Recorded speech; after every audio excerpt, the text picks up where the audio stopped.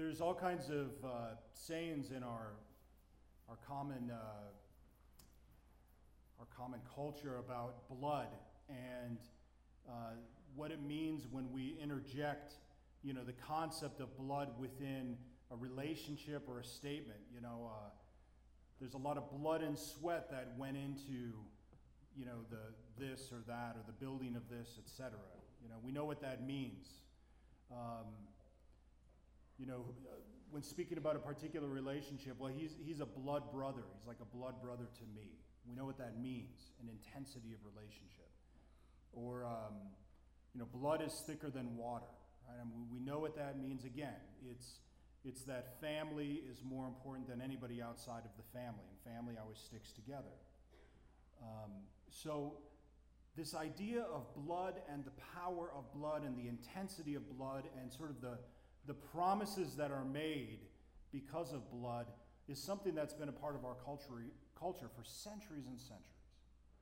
And there are two particular events in the life of the Israelites that we should know. We should have an understanding sort of as Catholics, and we should be able to tell a little bit about those scenes. All right, now the first one is about Passover. Remember when the Israelites were in Egypt, and they're enslaved in Egypt, and then, the whole story of Moses. God sends Moses to Pharaoh, let my people go. You've probably seen the movie. There's a few movies on it, right? Let my people go. Sends all the plagues. They don't persuade Pharaoh to let his people go until the angel of death is sent to kill every firstborn male, man and beast alike in the land. And then after that happens, Pharaoh finally figures, I better let those people go because they're just too much trouble. But Passover, remember that what the Israelites were told is the angel of death is coming this night. And so that the angel of death will pass over your house, what you are to do is to gather together, eat an unblemished lamb, and slaughter it, and take its blood and put it on the doorpost outside, and then the angel of death will pass over your house, and your firstborn will not die. All right, we should know this. We should have this event in our memory because the Israelites then every year would commemorate Passover. Right? They would commemorate this event where they were passed over, they were spared death, and it brings with it not just that event of the sparing of the death of their firstborn, but also their exit from Egypt, right? Their exit from slavery, their salvation from Pharaoh. So that's the first event of blood. The second event of blood is from our first reading. Our first reading happens right after Moses explains to the people about the 10 Commandments and the law of the Lord. All right? He's up on Mount Sinai, he receives those commandments, and then he tells the people, these are the commandments the Lord wants you to follow. So the Lord has brought them out of Egypt. They're in the Sinai Peninsula. He goes up on Mount Sinai and is given the law. And the Lord says, I want you as my people to follow this law. And the people respond, we will do all that the Lord has commanded. And then Moses takes blood, slaughters more animals, takes blood, erects an altar, and sprinkles the blood on the altar and the blood on the people. And he makes a covenant. This is a covenant. Not just a contract. This is a covenant. It's about the heart, right? It's about the heart that recalls that these people are God's people, and this God is the God of these people. It's an intimate relationship that is established between God and his people. All right? The sprinkled blood is what makes that covenant real. It's what affects it. Okay. So remember those two things. The gospel, right? The disciples, where do you want us to prepare the Passover? So we're at the Passover feast, right? So every year they do this. Every year they commemorate the Passover when they were spared death. The firstborn was spared death and they were released from Egypt. And so they prepare for the Passover, and all the disciples, the 12 come, and they're thinking, just, we've done this every year of our lives. Nothing new is going to happen.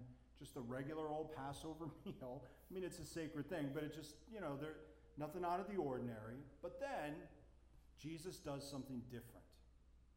He takes the bread, right? And they always used unleavened bread. Why did they use unleavened bread at the first Passover? Because they were to use bread as though they were in flight. They didn't have time for it to raise because they had to leave the next morning. So they had to make the fresh bread. They couldn't allow for it to rise, right? It was unleavened. So the Lord takes unleavened bread, he breaks it, and he says, "This is my body." And you can imagine the disciples saying, "Wait a second, he just changed something. Something's different." And then he takes the cup filled with wine, and then this is what clinches it and explains to them what he's doing. He takes the cup filled with wine, he says, "This is my blood of the covenant." And for every single Israelite, when they're celebrating Passover, for him to say, "This is the blood of the covenant, my blood of the covenant," they're going to immediately think, like Moses from Sinai, the covenant between God and his people, the sprinkled blood of the animals that sealed that covenant. That's what he's talking about, but he's doing something different because he's saying, "It is my blood that will seal this covenant." And so the disciples, no doubt, perfectly understood that he was changing something in the ritual here. And they understood this so well that the early Catholics, there were only Catholics at the beginning, the early Catholics continued to perform this ceremony, right? This is my body, this is my blood. And in fact, they spoke of it so clearly that they were consuming the body and blood of the Lord, that the Romans thought they were cannibals. They were accused of cannibalism because they were so clear in their understanding right from Jesus. It wasn't some later development of theology. It was right there at the beginning. They understood that Jesus was taking the place of all those animals which could never take away sin. They could seal a covenant, but their spilled blood could never take away sin. It was the blood of Jesus on the cross that took away sin. It is the blood of Jesus on the cross that is the sign and the reality of the new covenant. His blood spilled, shed for us, which is the new covenant. And this new covenant is given for us. We are the Lord's people. We are his people.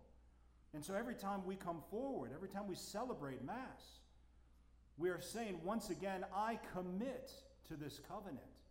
I am a part of this covenant. I am one of your people.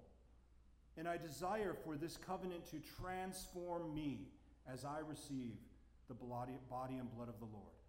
I desire for this Eucharist to change me, just as the body and blood have been changed, or the bread and the wine have been changed into the body and blood. So, Lord, I desire for you to change me. How many times? How many times, priest and laity alike, how many times have we received the Holy Eucharist and maybe just sort of gone through the motions? Maybe we haven't caught ourselves in time. And we just received the body and the blood somewhat, maybe not casually, but just sort of going through the motions. And the difficulty with that is it's still the body and blood of Jesus, but the fruit of the sacrament cannot come alive in our souls. Grace builds on nature. Grace perfects nature. The grace in the sacrament cannot affect our nature if we are unwilling to allow it. We keep it at bay. And so what I invite you to do tonight as we come forward, as we celebrate the most holy body and blood of our Lord, is to renew your commitment to being one of God's people, one of the chosen, one of the elect. And as you receive the Holy Eucharist, receive it anew. Receive it as though for the first time. And ask the Lord to transform and to heal you. Please stand.